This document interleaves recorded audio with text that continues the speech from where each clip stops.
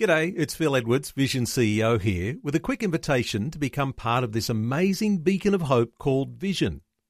Together we can put our love into action to help people of all kinds build or rebuild their lives on the truth of God. Please consider the part you can play during our upcoming Visionathon appeal, remembering that it's your support that makes Vision possible, including this podcast. Audio on demand from Vision Christian Media. Sometimes bad things happen in life, they just do. And more often than not, they hit us without warning. That element of surprise, of shock, seems to make things 10 times worse. So the question is, what, if anything, can we do to be prepared beforehand? Hi, I'm Bernie Diamond, and welcome again to the program as we take a look at those panic attacks from a different perspective. Which one of us will ever forget the tsunami that hit on Boxing Day, the 26th of December 2004? Indonesia, Sri Lanka, India, Thailand, elsewhere, 200,000 confirmed dead and another 50,000 missing. People were swimming, holidaying, working, having breakfast, sleeping. There were no dark clouds or storm clouds, no loud thunder crack, no wind, no earthquake, nothing. But all of a sudden, the oceans broke forth and swallowed everything in their path. A friend of mine who visited Aceh in Indonesia told me of a boat in a tree several miles inland, all without warning. Well, actually, there was a warning. Seismologists in Australia and elsewhere immediately detected the undersea earthquake, but there were no systems in place to tell the people on the ground. There were inadequate systems in the oceans to detect the coming tsunami, and so for the lack of early warning systems, 250,000 people perished. I just can't begin to imagine the panic and the mayhem and the people drowning. I mean, not being able to breathe, losing air, the terror, and the death times 250,000. This was the strongest earthquake ever measured. It measured 9.1 on the Richter scale. Now, nothing could have stopped that wave from coming, but early warning would have put people in a position to take action to save their lives. Early warning would have put them on higher ground. Early warning, knowing that it's coming and having the communication system in place and the evacuation procedures and resources in place, would have saved probably the majority of those 250,000 lives. This week on A Different Perspective, we're looking at godly advice. Advice that can prepare us to deal with the issues of life. When we were teenagers, we had the know-it-all attitude. We ignored mum and dad because they didn't know anything. And I guess as a result of that, I know I walked through things where I made mistakes and it's caused me pain and I had to live through the consequences. I learned from that. I grew from that. And I guess you did too. We all did. That's life. But as adults, sometimes we still do the same thing. There's this wonderful Yiddish proverb that says, every generation has to learn for itself that the stove is hot. And this week and next week on the program, we're exploring that through the book of Proverbs, a book that King Solomon, one of the wisest men that ever walked this planet, wrote. And the book of Proverbs in the Old Testament is a book that Solomon, as an older man, wrote for the younger men to give them godly, mature advice for their lives. And sure, we need to take that advice and we need to take our experience and live those things out, and hopefully that's how we grow. These days, I know that governments around the Pacific Ring and the Indian Ocean are spending lots of money on early warning systems. Hopefully, we've learned from this whole awful tsunami exercise that we can save lives, that we can do things beforehand to save lives when the tsunami hits. And life, our lives, we have our tsunamis too. The death of a loved one, being retrenched, failing at something, sickness, accidents, broken relationships, lostness, depression. It's an endless list, isn't it? We wouldn't wish any of those things on anyone. We wouldn't wish any of that on our own lives. But here's the thing. Those things do happen in life. Those things are consequences of our decisions, ultimately, to rebel against God. It's what he tells us. And they come without warning. There could have been one around the next corner, over the next hill, tomorrow, in the next half hour. We just don't know. But what could we do to get ready? What can we do to be prepared? That's the question. And it's a good question. And Solomon gave his fatherly advice to the young men that spoke exactly into that. It spoke into that know-it-all attitude.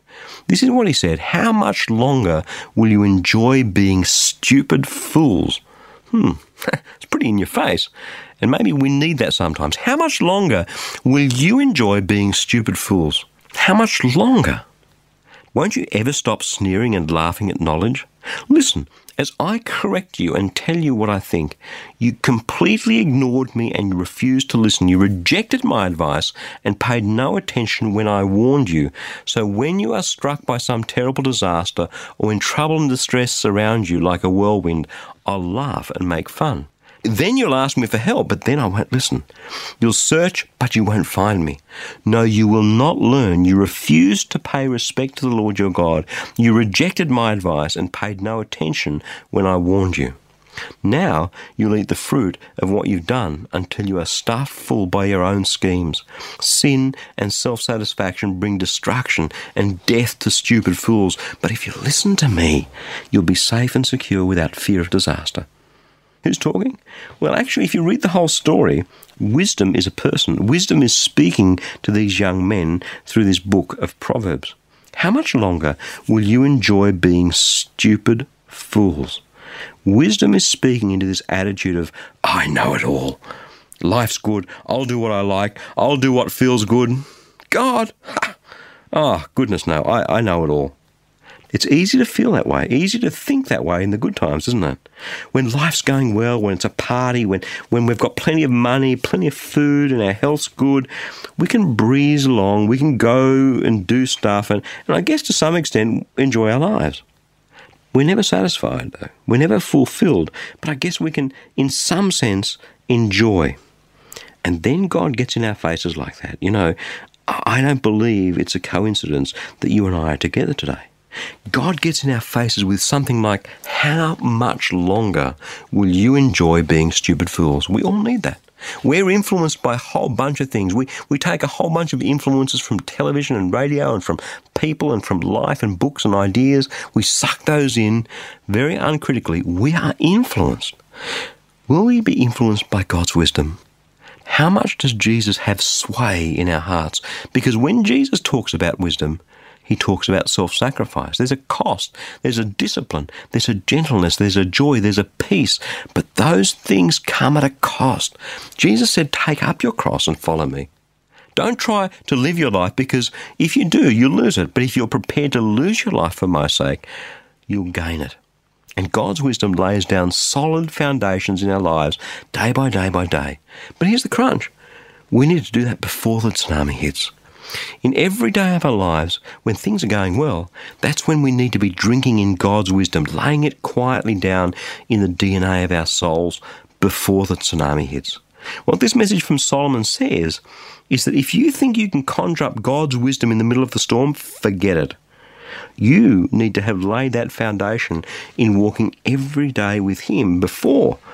And you do that, and if you listen to me, says God, you'll be safe and secure without fear of disaster. We sometimes can't stop the tsunamis in life. They just happen. But can I encourage you to thirst after God's wisdom? Just do one thing for me. Go to the Gospel of Mark. It's the shortest of the 4 Gospel accounts. It takes 2 to 2.5 hours max to read. And as you read it on a piece of paper, just jot down the Jesus wisdom bits that really blow you away, the ones that jump out at you. Let Him turn your world upside down. The question is, will we listen?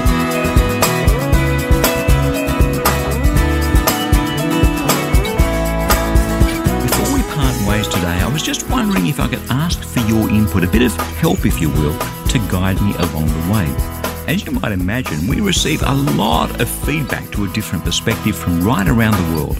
And one of the most common things people say is, I wish you could teach more about subject X or whatever. So that got me to thinking, wouldn't it be great if we could be a bit more deliberate about that? Wouldn't it be great if I could get your input on the teaching topics that would really speak into your life? So could I ask you, when you have a moment, to head across to teachingtopics.org to have your say. It'll only take you a couple of minutes, and who knows how many other people right across the globe might be blessed by your God-inspired ideas. That web address again is teachingtopics.org. Just a few minutes of your time could have a powerful impact that ripples out into countless places that we can't even begin to imagine. I'm Bernie Diamond. Catch you again, same time tomorrow, with a different perspective.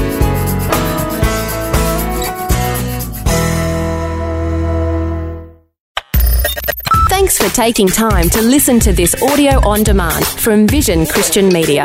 To find out more about us, go to vision.org.au.